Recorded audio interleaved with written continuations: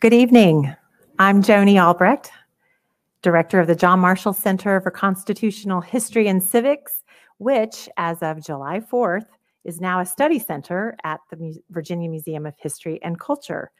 I'm delighted to welcome you to this evening's lecture and also want to extend a very special welcome to Mr. Sam Olmschneider and his students from Maggie Walker Governor's School We the People program. Let's give them a round of applause. The VMHC acknowledges the Powhatan Confederacy and the Monacan Nation that inhabited the land where the museum now stands. We seek to honor that history and maintain thoughtful relationships with those Indigenous people and all the tribes of Virginia. Their story is integral to Virginia's past, present, and future. We also wish to acknowledge the generosity of former trustee Ann Worrell, who endowed this lecture series in honor of our former chairman and CEO, Dr. Charles Bryan. I wanted to highlight a few upcoming events so you can make sure they're on your radar. Next Thursday, July 20th, I hope you'll join us as we welcome Teasel Muir Harmony. She is the curator of the Apollo collection at the Smithsonian National Air and Space Museum. It's a noontime lecture, Apollo to the Moon, A History in Objects. Dr. Muir Harmony reassesses the history of Project Apollo through rare artifacts of the space age, examining how the project affected people both within the space program and civilians around the world. The following Thursday, July 27th, we present At the Cannon's Mouth, Battlefield Relics and the Making of Civil War Memory. It's a 6 p.m. evening lecture. Dr. James Broomall will explore collected and clung to battlefield objects and their fascinating connection to the construction of memory. And finally, on Thursday, August 3rd, Mills Kelly will guide us through Virginia's Lost Appalachian Trail. That's a noontime lecture. Dr. Kelly will explore a 50-mile stretch of the AT, which was lost to a rerouting in 1952. It's all but forgotten by hikers today, but not to the residents of the southwestern Virginia counties that the trail used to cross. All of these events are in-person lectures and will also be live streamed on the museum's Facebook and YouTube channels. And now for today's talk, A Constitutional Commonwealth. State constitutions are one of the most innovative, one of the most important innovations that Americans made when we gained independence from Britain. Yet they are an often overlooked piece of history. In the words of George Washington, the writing of such a document requires infinite care and unbounded attention. We are thrilled to welcome Virginia's expert on such words, Brent Tarter, to discuss how Virginia's constitutional evolution reflects how the people in Virginia have lived over time, and more importantly, how they have lived differently than people in other states. Brent's book, Constitutional History of Virginia, covers more than 300 years of Virginia's legislative policy, from colony to statehood, and it reveals a fascinating backstory. Brent is the founder of the Library of Virginia's Dictionary of Virginia Biography and is a co-founder of the Virginia Forum. He is the author of numerous books, including The Grandees of Government, The Origins and Persistence of Undemocratic Politics in Virginia, Daydreams and Nightmares, A Virginia Family Faces Secession and War, and Virginians and Their Histories. Please join me in welcoming Brent Tarter.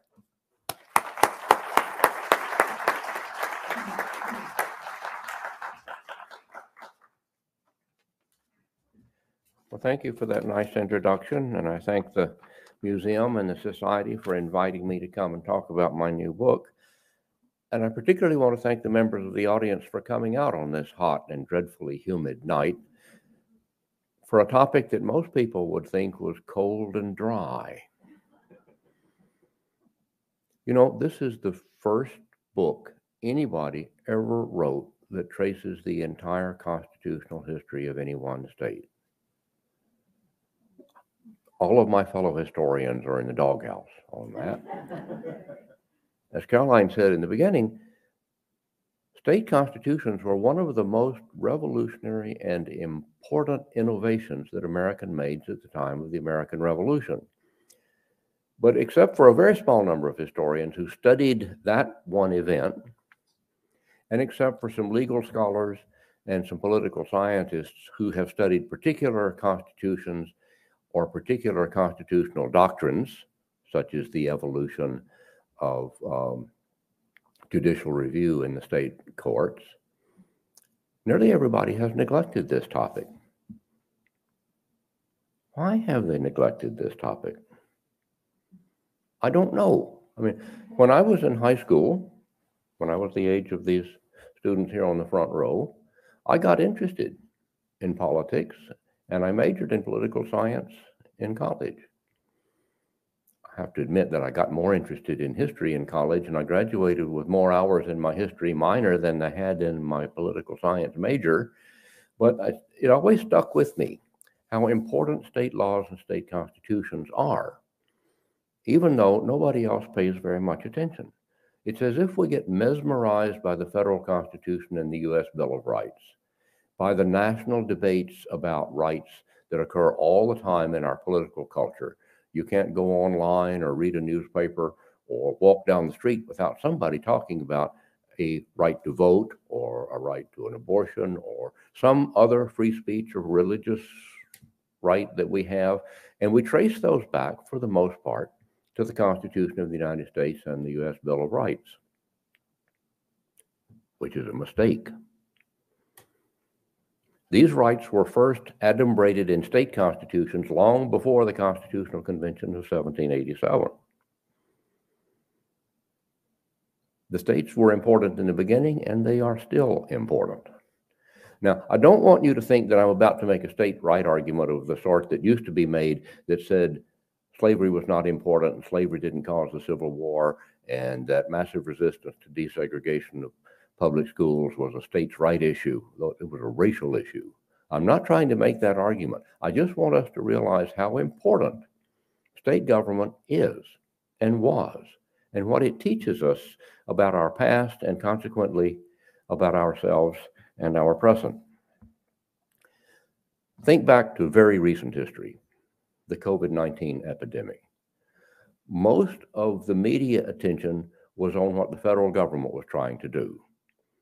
Find money to compensate people whose businesses had to be closed. Find money to try to stimulate the development of vaccines. Big developments, big arguments about Centers for the Disease Control public policies. These filled our airways and our minds and absorbed our attention for a long time at the beginning of the epidemic. But it was state public health agencies that distributed and administered the vaccines.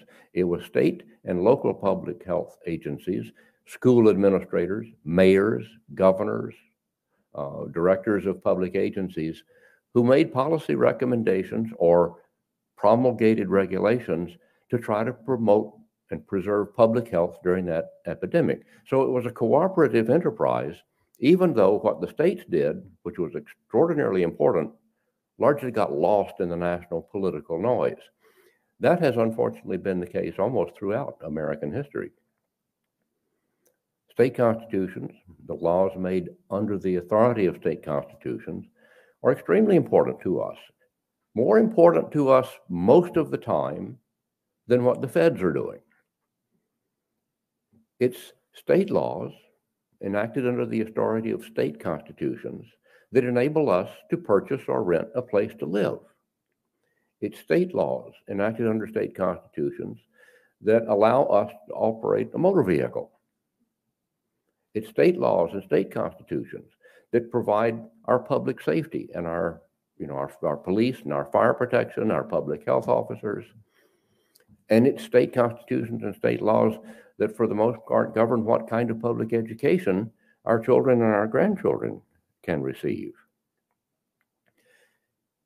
If you look farther back, not just at the recent history of the epidemic, but look farther back to the beginning of the Republic in 1776, you'll find that Virginia state constitutions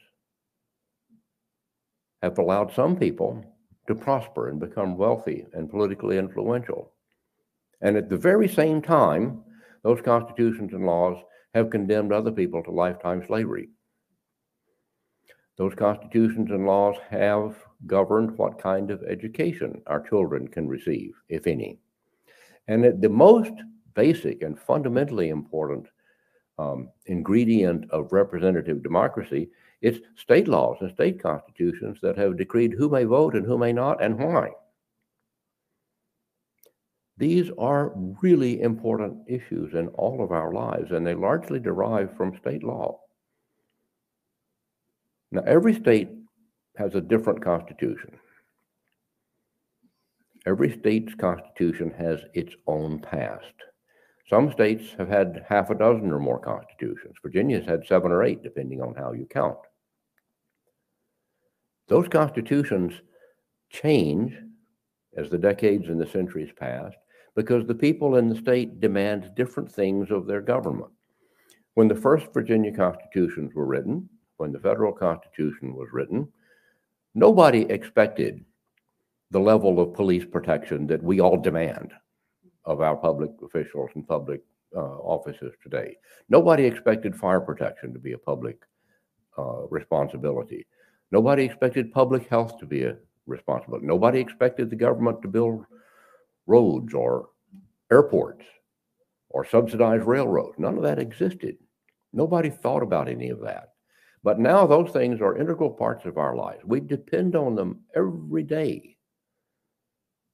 And it's the states that do them. It's not the feds that do them. I'm not going to harp on this anymore, although I could go on at pretty considerable length. But this is of fundamental importance. If you look back over the long term, this is what historians do. If you look back over the long term of the changes to the Virginia constitutions that began really in April 1606, when King James I issued the first charter for the Virginia Company of London, which was a commercial investment venture to authorize some English people to pool their money and occupy a certain portion of the Atlantic coast of North America and try to make money out of it. That charter created the first informal business government for Virginia. After the king revoked the third charter in 1624, Virginia had no constitutional document. There was nothing from 1624 until 1776 that resembled a modern U.S. or state constitution. No document that specified what the institutions of government were, how they were to interact with one another, how the people and the government of the colony to interact with the king and the parliament. Nevertheless, during that long period, Virginians constantly referred to their Constitution. What did they mean? They referred to the Constitution of Virginia in the same way that Englishmen and Britons have always referred to their Constitution, with the incorrect adjective of unwritten, an unwritten Constitution. Well, it's not unwritten. It's just not all written in one place. The way we think of constitutions as specific documents that embody the governmental elements of the social contract, that specify what the institutions of government are, how their officers are to be elected or selected or appointed, what their responsibilities are, what their limitations are, what obedience people owe them, and what responsibilities people have toward making those institutions work for the benefit of everybody. There was no such thing in the colonial period. When the colonial period people referred to their Constitution of Virginia, they referred to all of the documents, governmental institutions, practices, habits, and understandings that they shared about how the government was to work in this one colony, what the relationship of that government was to the king, what the relationship of the people of this colony was to the king.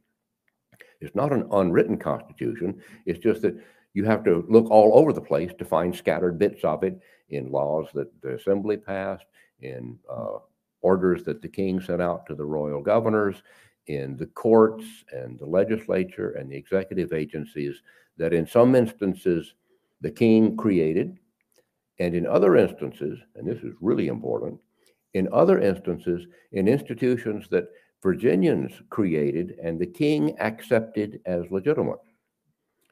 Before 1776, the King of England was the only legitimate source of political governmental authority in Virginia. That's what it meant to be king then. Doesn't mean that anymore, but it did then. Virginians were very innovative during the colonial period in creating governmental institutions and political practices that suited their needs. Let me modify that. Virginia tobacco planters were very innovative in creating institutions and political practices that suited their needs. Virginia in the colonial period was in no way a representative democracy in the way that we think of it. Maybe, they limited the voting to adult white men who owned a certain minimum amount of land. So maybe 2/3 to 3/4 of enough white men in Virginia in the colonial period owned enough land to be able to vote, and maybe 1/2 to 2/3 of them voted at any given election. No women voted, no black people voted, no American Indians voted. So it was not a representative democracy by any stretch of the imagination. It represented, in effect, the interests of the tobacco planters. Virginia's government for the first 3 centuries was, in fact, a government of the tobacco planters, for the tobacco planters, and by the tobacco planters.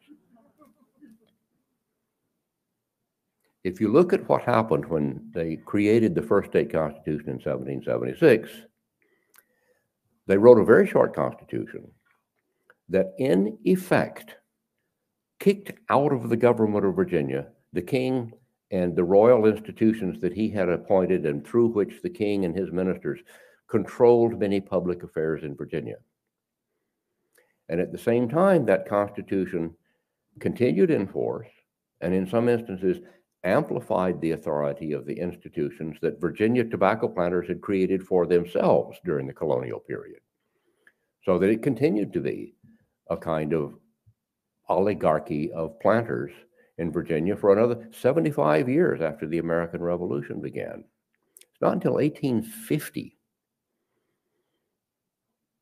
that the third Virginia state constitution allowed voters to elect anybody else other than members of the General Assembly.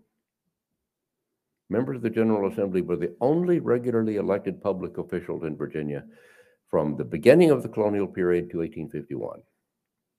With the exception of a few city councils in the 19th century, and there weren't very many of them. But in 1850, they began a constitutional revolution of extreme importance, so important that nobody's ever noticed it before. This is one of those things that falls within Sherlock Holmes's definition of the things that are most likely to get overlooked are the ones that are so conspicuous that you don't see them. Between 1850 and 1870, 5 groups of Virginians wrote 5 state constitutions. Now, one of them was for West Virginia, but it was Northwestern Virginians who wrote it.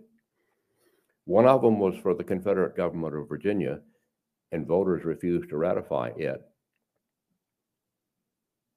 And one of them was for what we call the restored government of Virginia, a convention elected by a small number of voters from a small number of counties, where a majority of the white people either remained loyal to the United States during the Civil War, or those areas were either occupied or liberated by the United States Army during the Civil War. And then the last of these constitutions, which went into effect in 1869 and 1870, allowed black men to vote for the first time in Virginia. Let me just list some of the things that happened in this 20-year period. You get universal white manhood suffrage for the first time.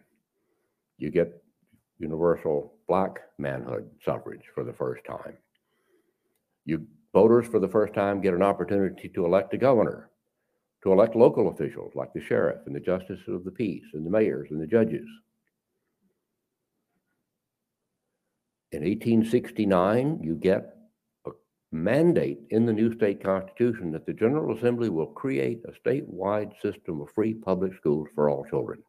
That was new, too. In 1869, the Constitution that went into effect that year specifically guaranteed all Virginians equal rights under the law. This was before the 15th Amendment, before the 14th Amendment.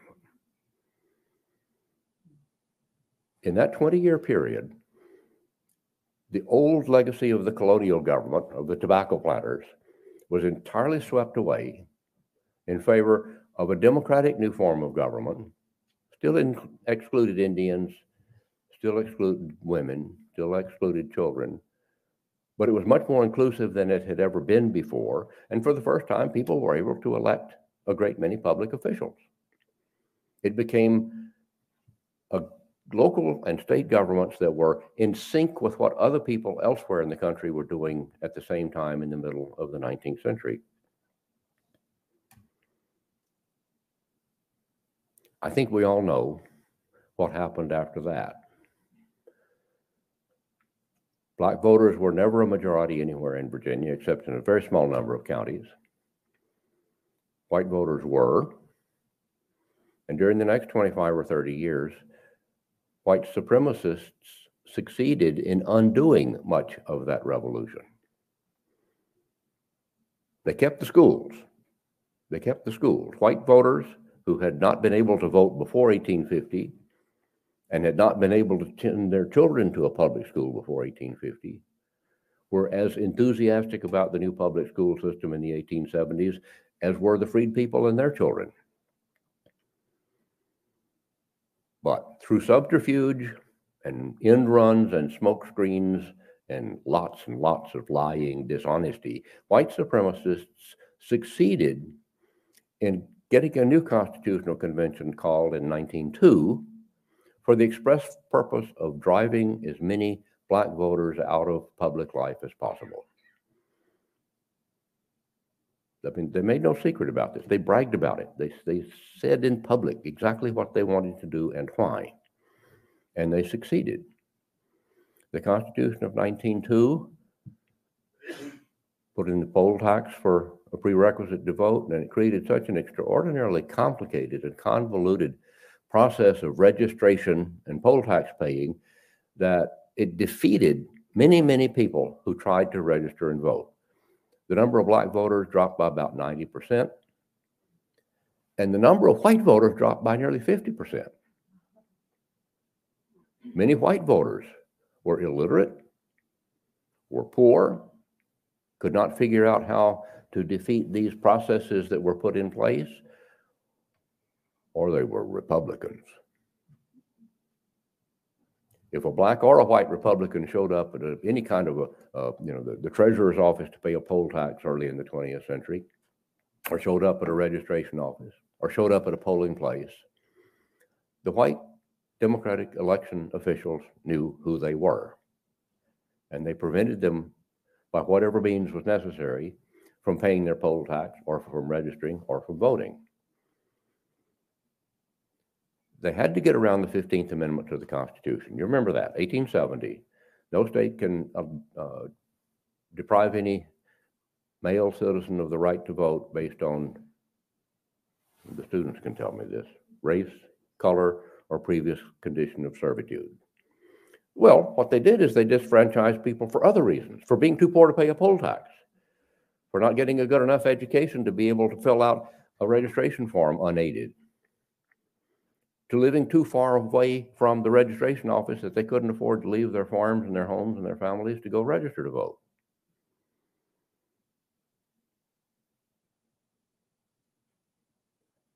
If the Constitution of 1902 was not important to everybody, I don't know what could be.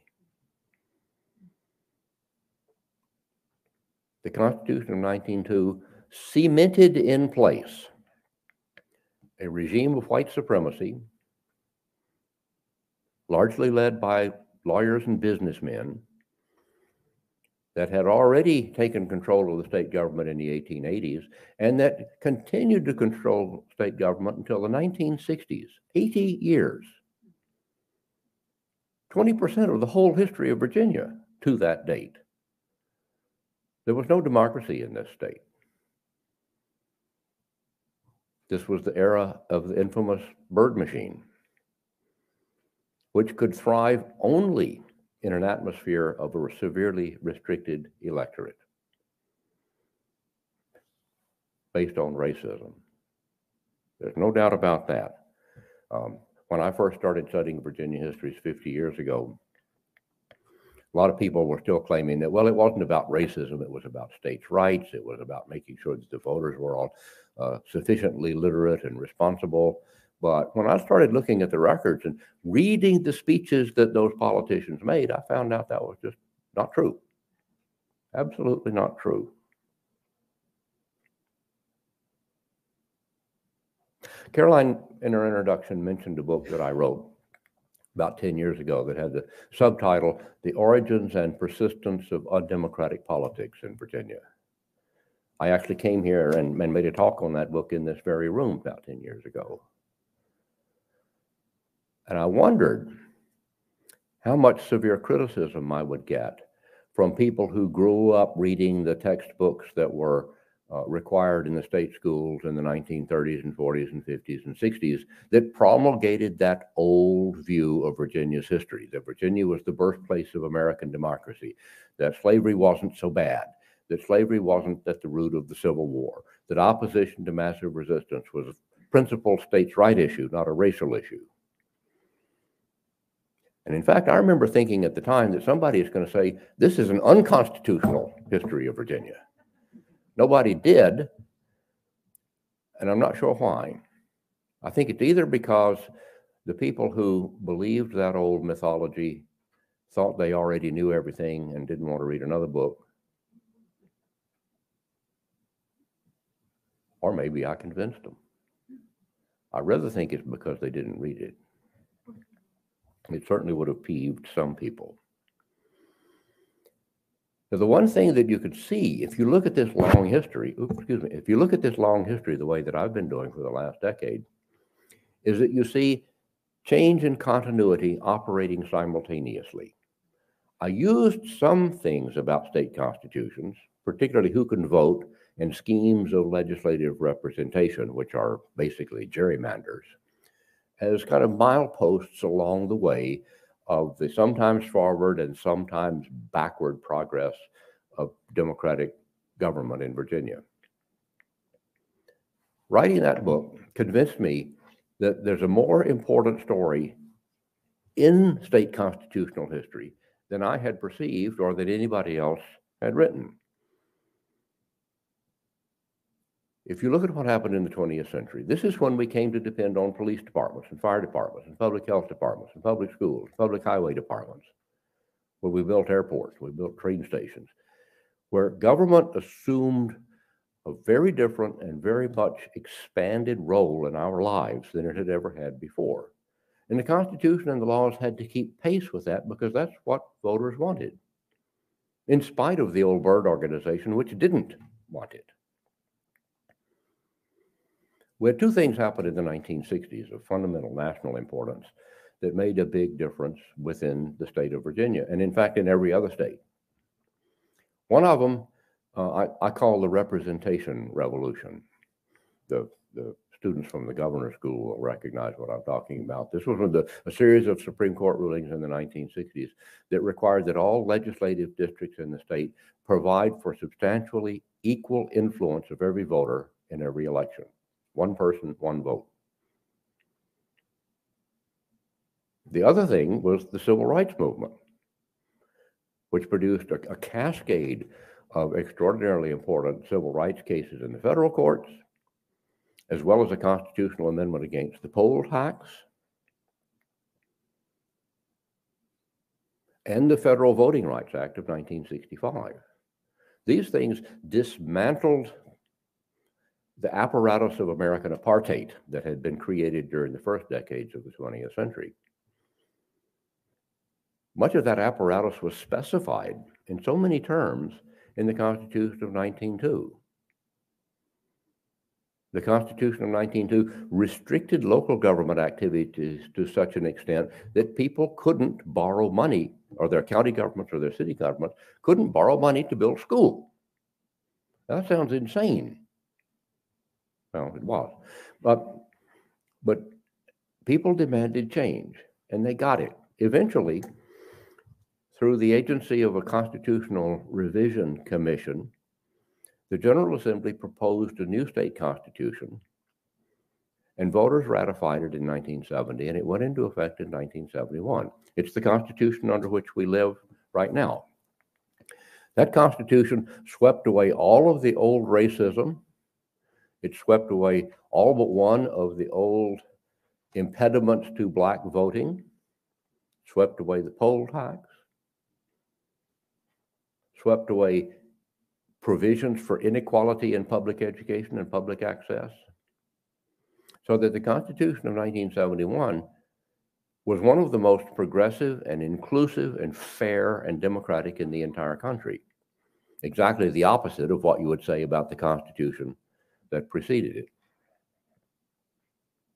That Constitution was very good. Best Constitution Virginia has ever had.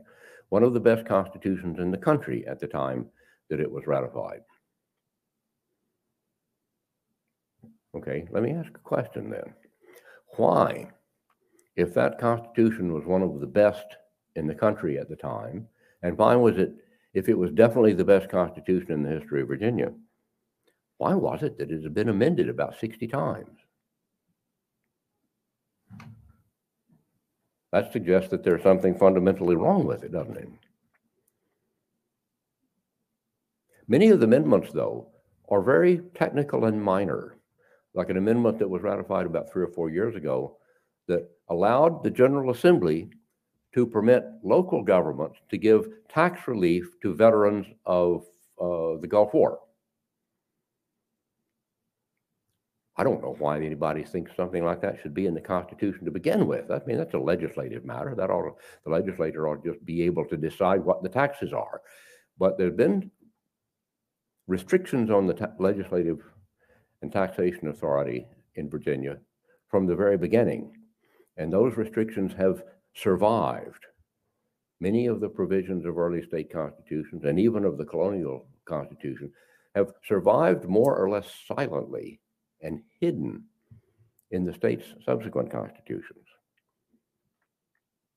But I still maintain that it's the best state constitution we've ever had, and a very good constitution, and it does allow for comparatively easy amendment when somebody wants to make a change of some fundamental importance. You know, among the most important changes that have been made to the Constitution of 1971 was the creation of what is called the Rainy Day Fund, that authorizes the General Assembly to deposit a certain amount of tax money into a bank account every year, so that during times when we have hard economic times and suddenly the sales tax revenue plunges, the state government can draw on that fund and continue to operate rather than go insolvent. That rainy day fund was a major innovation, and it has smoothed out the ups and downs of the state and national economies insofar as the operations of state and local governments are concerned. Another important innovation was the creation of what is called the veto session of the General Assembly. This went in the 1970s or 80s, and it authorized the General Assembly to come back into a session several weeks after the regular end of a session to consider amendments and vetoes that the governor recommended. Before that time, a great many bills would just die because the governor would veto them because they found out they were defective, and there was no way around that. This actually improves the legislative process by giving them some extra time to deal with those compromises and those amalgamations of bills that take place late in any legislative session. So it was a good constitution. It's still a good constitution, and it's been amended a lot of times. Let me conclude by a reference to something that is somewhat ironic. 6 times between 1776 and 1901, Virginians elected members of constitutional conventions to write new constitutions for the state. Well, 8 times if you count the convention that was elected in 1792. The Western Virginians wrote a constitution for what was going to become Kentucky. And in the winter of 1861 and 1862, Northwestern Virginians wrote a constitution for what was going to become the state of West Virginia. So we're having election of constitutional conventions and meeting of constitutional conventions and debate about constitutional provisions and debate about ratification of conventions just almost every decade. For the first 125 years, we had 6 full-fledged constitutional conventions in Virginia that wrote constitutions for Virginia. We're almost 125 more years down the road without another convention at all. There's not been a constitutional convention in Virginia since the one that met in 1901. In fact, there's only been, I think, 2 constitutional conventions in the whole of the United States since 1970, and none since the 1980s. But people change constitutions. What's going on? What's going on? There was a major revision of the Virginia Constitution that voters ratified in 1928. And then there was this new Constitution, which I think is the best one we've ever had, that was ratified in 1970 and went into effect in 1971. Conventions did not write those constitutions. The General Assembly wrote those constitutions. Now, people have difficulty understanding this because we all know that it's constitutional conventions that write constitutions, but not all. What happened in the 1920s and what happened again that brought about the Constitution of 1971 was that the governor recommended to the General Assembly that it create an expert body to suggest amendments to the Constitution or to suggest a new Constitution. And then the General Assembly took those suggestions and wrote a new Constitution and submitted to the voters for ratification in the form that is known in legislative procedure as an amendment in the form of a substitute. It starts, strike out everything and insert in lieu thereof. So it's an amendment in the form of a substitute. Voters ratified it in 1928, and they ratified the new one in 1970, that in effect created new constitutions without a constitutional convention. So here's a question that I have. Why do we let them get away with it? Throughout most of American history, it's constitutional conventions that write state constitutions, not general assemblies.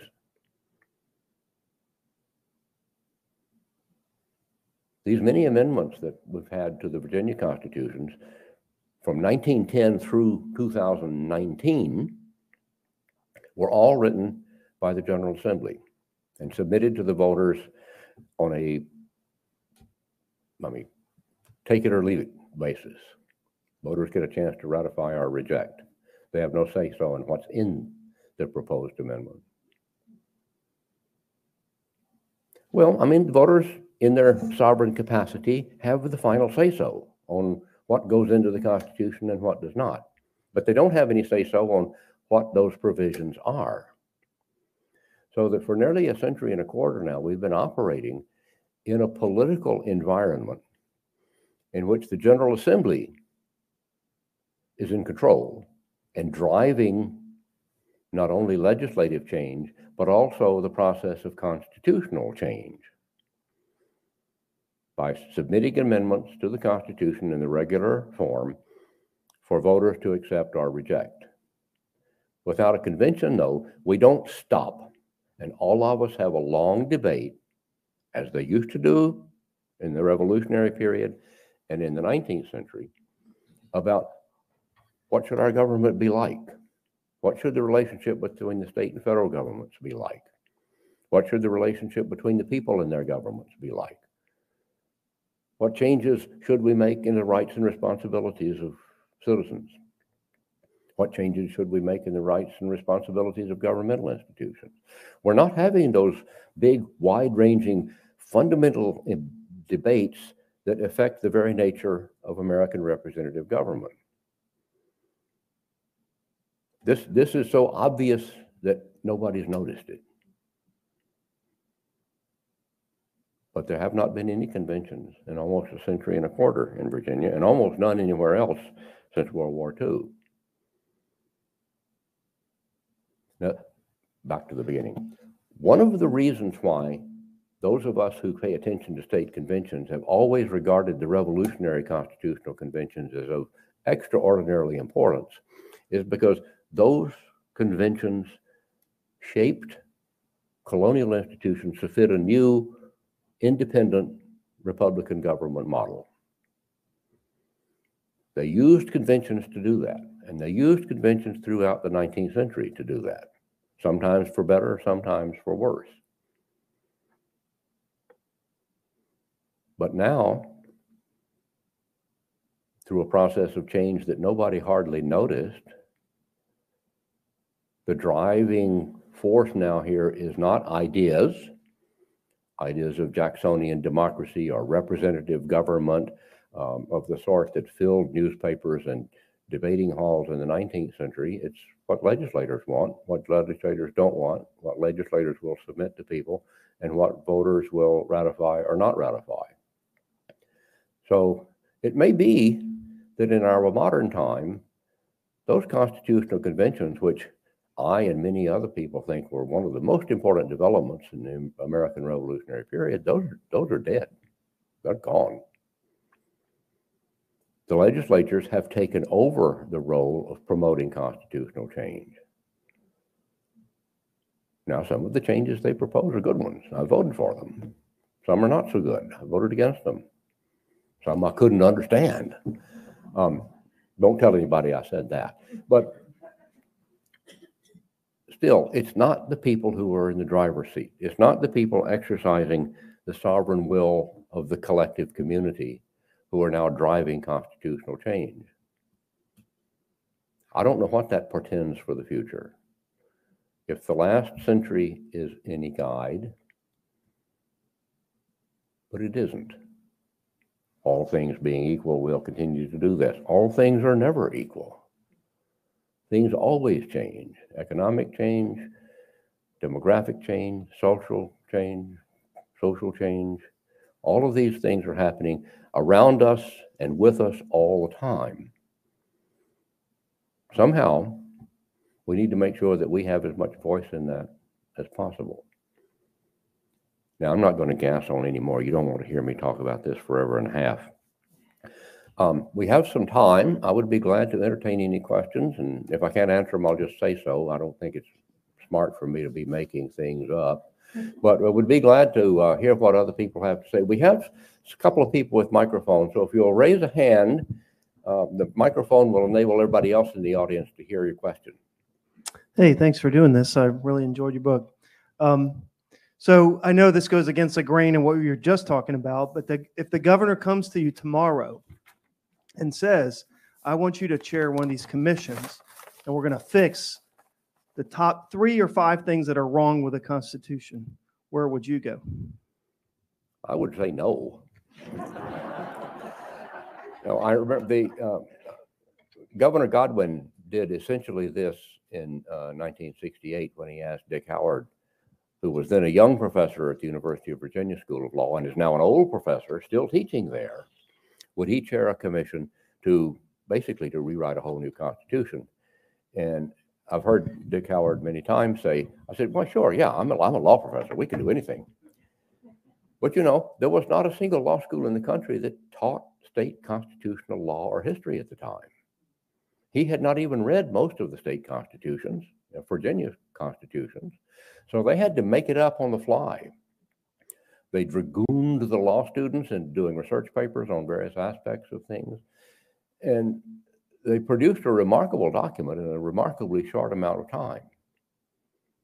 Now, if I did make suggestions for changes in the state constitution, I think one of them that I would suggest is that they give serious consideration to modifying or eliminating the clause in the state constitution that permanently denies people who are convicted of felons of the right to vote. This went in 1869 as one of many ways of preventing black men from voting. The white supremacists put it in the Constitution of 1869, and they said why. Black people are inherently more dishonest than white people. They're going to steal chickens and pigs and stuff from decent white people in the same way that those enslaved people stole their owner's property. They called it the Chicken Thief Amendment. Well, it's still there. Now, the legislature has provided means by which people can appeal to the governor to have voting rights restored. But for most people who are convicted of a felony, you get fined a certain amount of money, or you do a certain number of months or years in jail, but you get a life sentence of disfranchisement. There's no rehabilitation built into the state constitution. I don't believe that they thought about this very much when they rewrote the Constitution of 1971, but we think about it now all the time. This is a big issue throughout the country. It's a state issue. It's in state constitutions and state laws that govern these things. So that's one thing that I would suggest that needs to be revised. I know that technically it's extremely difficult. Another thing that I would suggest is that they revisit the manner of the appointment of state judges. In Virginia, the General Assembly elects all circuit court judges, appellate court judges, and judges of the State Corporation Commission. Well, when that went into the Constitution early in the 20th century, Harry Byrd and his friends were in control of everything. They would elect whoever they wanted to be a judge. But now things are different. We now have a competitive two-party politics in the state. Right now, Republicans control one house of the General Assembly, Democrats control another house, there's a Republican governor, and they can't agree on who to appoint to positions of judicial responsibility. In fact, they're supposed to be filling vacancies on the State Corporation Commission. There's 2 vacancies out of 3. One more person goes off, retires, dies, gets run over by a truck. That's insane. There's too much partisanship in that election process. Now, there's going to be partisanship everywhere. It is government, it is politics. You can't get it out. But somebody needs to stand up and say, you politicians act like grown-ups. Do your work. Your work is supposed to be electing judges. If you can't do it, let us find some other way to select them, preferably some way with less partisan involvement. You don't want to hear me preach sermons, even. That's enough. But good questions. Yes.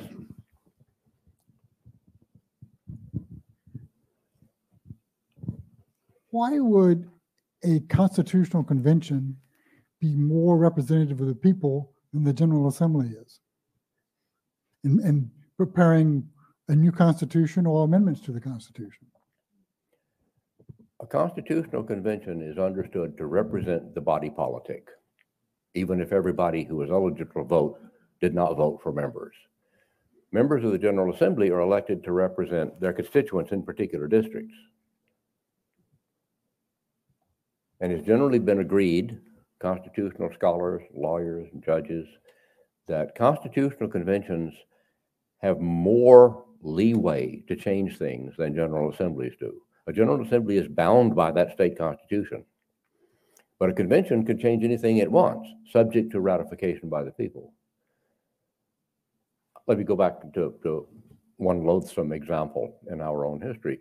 That Constitutional Convention of 1901 and 2 that was called to disfranchise black voters put that Constitution into effect without a ratification referendum. No voters voted on whether to accept or not accept that Constitution. Even though a majority of the members of that convention had promised when they were running for seats in that convention that they would write a new constitution and submit it to the voters for ratification or rejection. They realized that because they were disfranchising so many people, if they submitted that constitution to the voters would turn it down. So they voted just to put it into effect. And they got away with it.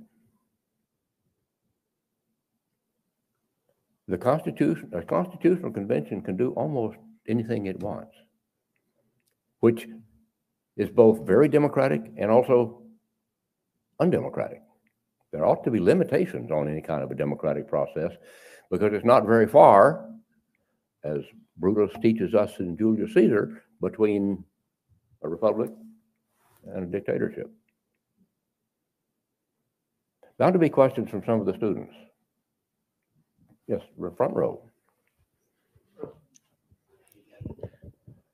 Kind of going off that last question a little bit, you talked a little bit about how, not a lot of people pay attention to state constitutions, or I think kind of state politics in general.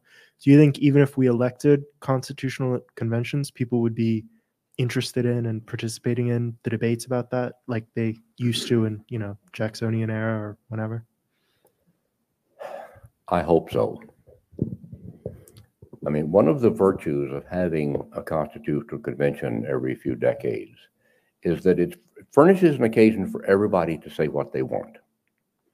In the run-up to the convention, in deciding whether to have a convention, in the campaign for seats in the convention, in the campaign for ratification of what the convention does, people get a chance to talk about and exchange their own views on who should be able to vote, why, who should not be able to vote, why not. Should any particular groups of people be exempt from paying taxes? Should any groups of people have special benefits under the Constitution? Debates like that could be good for the country. On the other hand, in a very highly partisan, competitive atmosphere that we have right now, perhaps reasoned debate would fall victim to shouting matches between people who are opposed to or in favor of abortion or some particular public policy issue, rather than the larger public policy issue of what kind of government do we need for ourselves. So I can't answer whether it would work better. I would hope that it would. I know everybody is afraid to try. We got out of the habit. We've just got out of the habit. If we had continued to have constitutional conventions throughout the second half of the 20th century, perhaps they wouldn't seem so abnormal. But before the second half of the 20th century, they were not abnormal. They were commonplace. They were a regularly recurring feature of American public life. There ain't no easy answers to any of this. Anybody who says there is offering to sell you a bridge in Brooklyn. We have time for a couple more questions, I think. Oh, yeah, one almost in the back.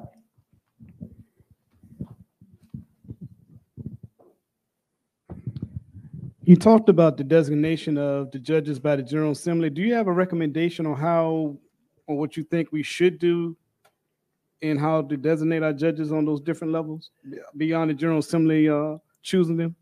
Well, the different states select judges by different ways. In some places, they are popularly elected. I mean, you can see benefits and drawbacks in that too, because that's definitely going to become a partisan issue in some elections. In some states, they've created special commissions composed of lawyers and lay people who review the list of potential judges and make recommendations to the governor, and the governor then appoints a judge and may or may not be subject to the confirmation of one or both houses of the General Assembly. This involves a lot more people, and it may, in some instances, remove some of the partisanship from the initial consideration of who should go in. But then on the other hand, you'll remember just a few years ago, in 2019, we ratified an amendment to the state constitution that created a redistricting commission that was to be composed of equal numbers of Democrats and equal numbers of Republicans to draw electoral district boundaries for the two houses of the General Assembly and for the House of Representatives, so that the legislators wouldn't do it themselves, so that the members of the legislature would not draw district lines that would make it easier for them to get reelected. Well, the members of the commission acted exactly like the legislators. They deadlocked 8 to 8, 8 to 8, 8 to 8 on every single issue. They completely failed to act like grown-up, responsible people and do what they were supposed to do in a nonpartisan or in a bipartisan way. Fortunately, the amendment had a safety valve in it, which was that if the commission could not perform its responsibilities, the state Supreme Court would redistrict the state. And the state Supreme Court did. It hired an experienced, very knowledgeable, very fair Democratic consultant, and it also hired an experienced, very knowledgeable, very fair Republican consultant, and told them, you follow the law. Federal law is very clear on most of the issues involved in redistricting. You take the most recent census and you make sure that the district lines do not give anybody or any group an unfair advantage. They'd redo the districts. Those are the districts that we're using for the elections that are coming up this fall. So they built in a safeguard so that if the partisanship was still too intense, they could get around it. Now, I mean, a lot of opponents of that amendment said it's not fair for unelected members of the Supreme Court of Virginia to be drawing electoral district boundaries, especially when nearly all of them were elected by Republican majorities in the General Assembly. The judges, however, did their job. We have one of those judges in the room. Thank you. They did their job properly. So maybe it's a good thing to get judges and lawyers involved in the initial process of deciding who might best be considered for a judicial appointment, rather than leaving it exclusively in the hands of legislators who want to reward their political supporters. As I say, there ain't no easy answers. And no two states do it exactly the same. Virginia is one of the few, I don't remember how many, one of the few in which the members of the General Assembly elect all of the appellate court judges. You know, West Virginia, which used to be part of Virginia, elects nearly all of its judges in popular elections. Well, that's not a foolproof method either.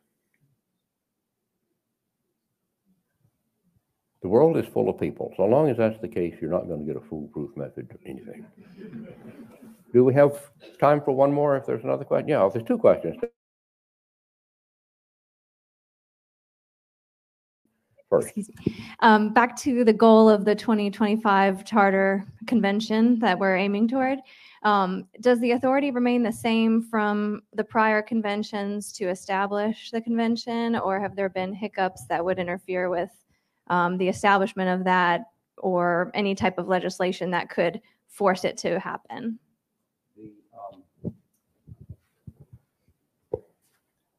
The mode that is prescribed in the Constitution for calling a convention, a constitutional convention, is that the General Assembly should submit that question to the voters. And they can decide, do we have a convention?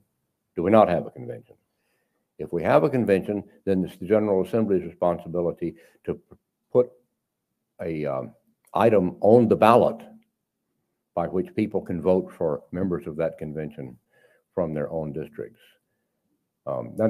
That's the way it would normally work. Okay, now back to the students. So Virginia has things like not having ballot initiatives, not having referenda, not having a recall process, and having non-consecutive governor terms. Why do we have that? Were there special political considerations put in for having those? Initiative by which voters can put legislative issues on the ballot, and referendum by which voters can require that a public official stand for re-election before the term is up so that the voters can decide whether to keep them or get rid of them. Those were very popular democratic reforms 100, 120 years ago, because there was a lot of political corruption at the time, as I think everybody knows. And these were reforms that were trying to break political machines. Well, Virginia was under the domination then of the most dominant, most durable, most long-lasting political machine in the history of the United States. That's why we didn't get any of that. Why do governors of Virginia not have a chance to run for re-election?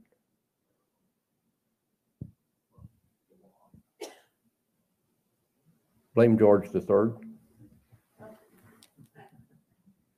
At the time of the American Revolution, all of the new states, in effect, kicked the king out of the colonial government. They all created very, very weak executive branches of government. I mean, the king was the executive branch of the government, had thousands of his appointees scattered all over the empire doing what the king and his ministers in London wanted doing. That was the whole reason, really, for the revolution. If the king had not cooperated with Parliament to enforce laws like the Stamp Acts and the Townshend duties, there wouldn't have been a revolution. There was a great fear of excessive executive authority. So at the time of the revolution, they almost destroyed executive authority.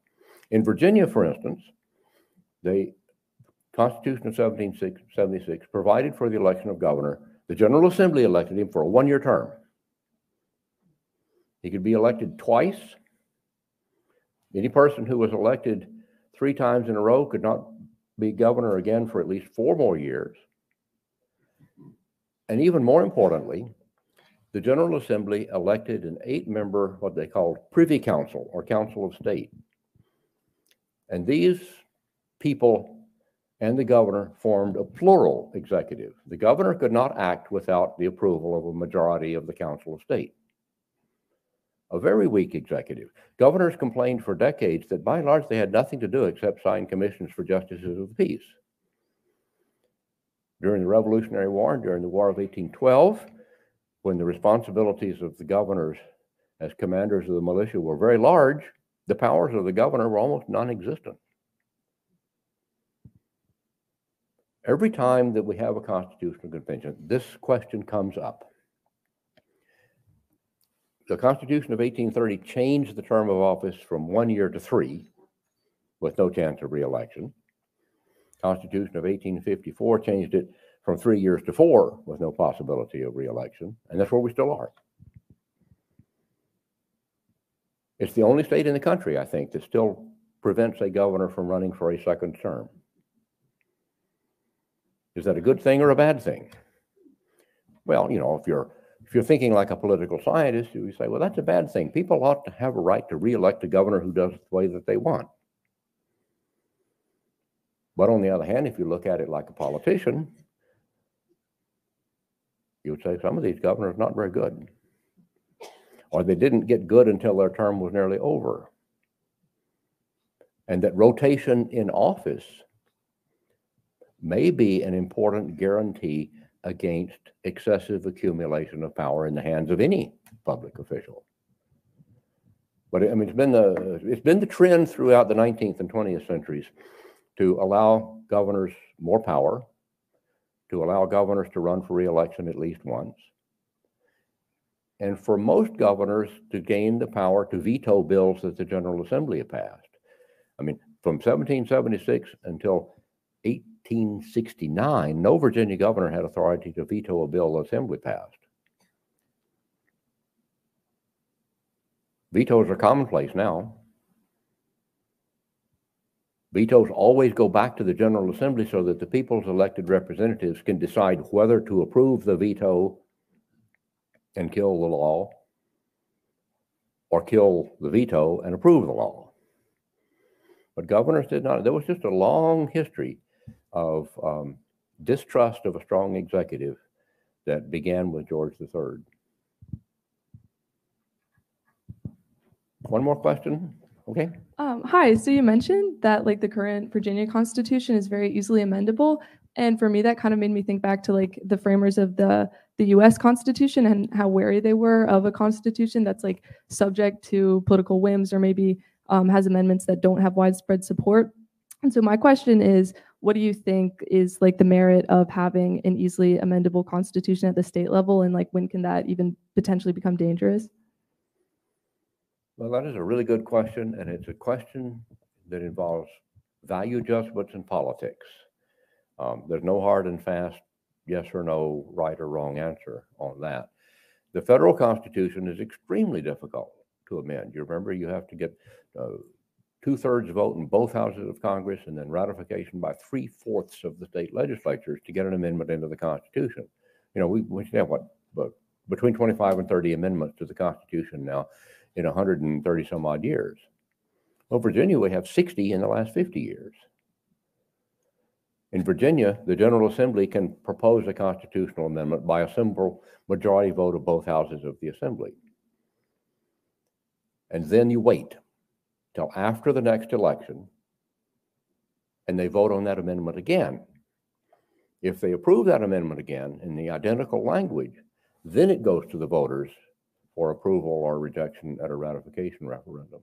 So it's surprisingly easy to amend most state constitutions, including the Virginia one, which allows flexibility. It allows you to change with times. It may encourage too many amendments on matters that ought to be left to the discretion of the legislature to begin with, like a tax exemption for an injured veteran. There's no real reason why that should be in a state constitution. There are things that ought to be left to the General Assembly's discretion.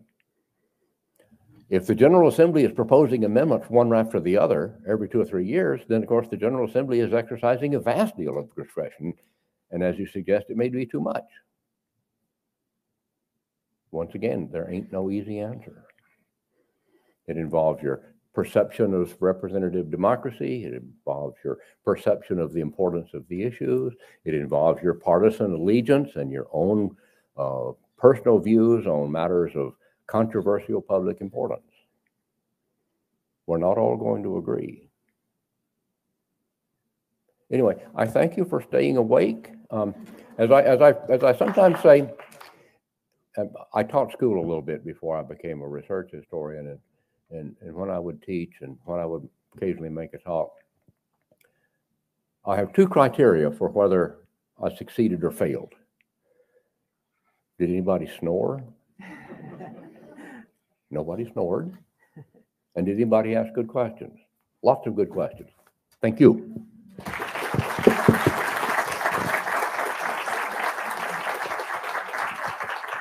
That was wonderful. I hope you'll join Brent outside for a book signing. We have plenty of books. Thank you so much for being here. Join me for one more round of applause.